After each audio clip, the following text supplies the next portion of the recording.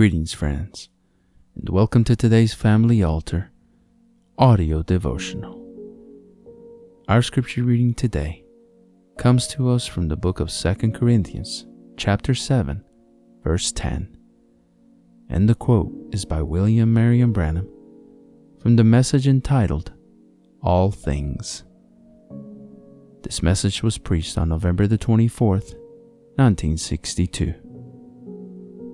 We hope that you are blessed today as you listen. For godly sorrow worketh repentance to salvation, not to be repented of, but the sorrow of the world worketh death.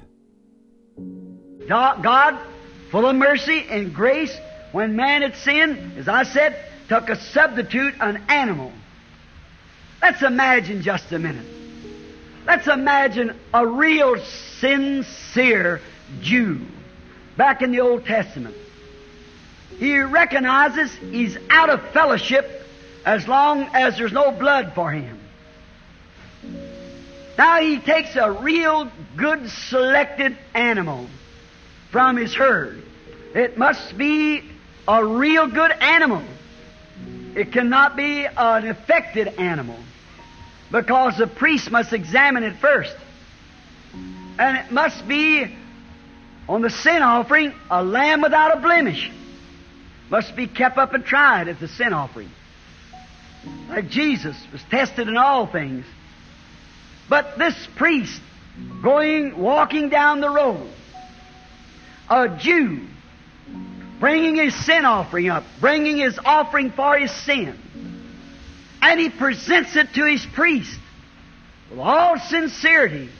He recognizes he's sinned, and he knows he's wrong. And he takes this animal, presents it to the priest. Then when he does that, he lays his hands up on the sacrifice. What's he doing? He's connecting himself with his sacrifice. You know what I mean? Then the blood is shed, and the Jew can walk away feeling justified because he's met Jehovah's requirements. And the only way that the Christian today can ever correctly be forgiven of his sins is to walk to Calvary with his sacrifice. Connect himself with him, and then accept the shed blood. There's not a creed in the world can do that. There's not an educational system in the world can do it. There's not a scientific way can do it. It only comes through the accepting of the shed blood, the substitute. Now, he goes away, this done, he's done Jehovah's bidding, so he goes away feeling justified because he's answered Jehovah's request. He's done what Jehovah said do. Then he feels that he's, by faith, he took God at His word. And listen close now. He took God at His word. He was sincere in doing what he did. He did it sincerely by the word, no matter who laughed at him. He did it anyhow because it was God's requirement. And now, that was wonderful. He knew he was justified. He could feel that way because he had met the requirements of Jehovah. That would be the Word. Met the requirements of what the Word of God required him to do for his justification. Finally, now that was wonderful to begin with. But finally it became a family tradition. Sure you know what I mean.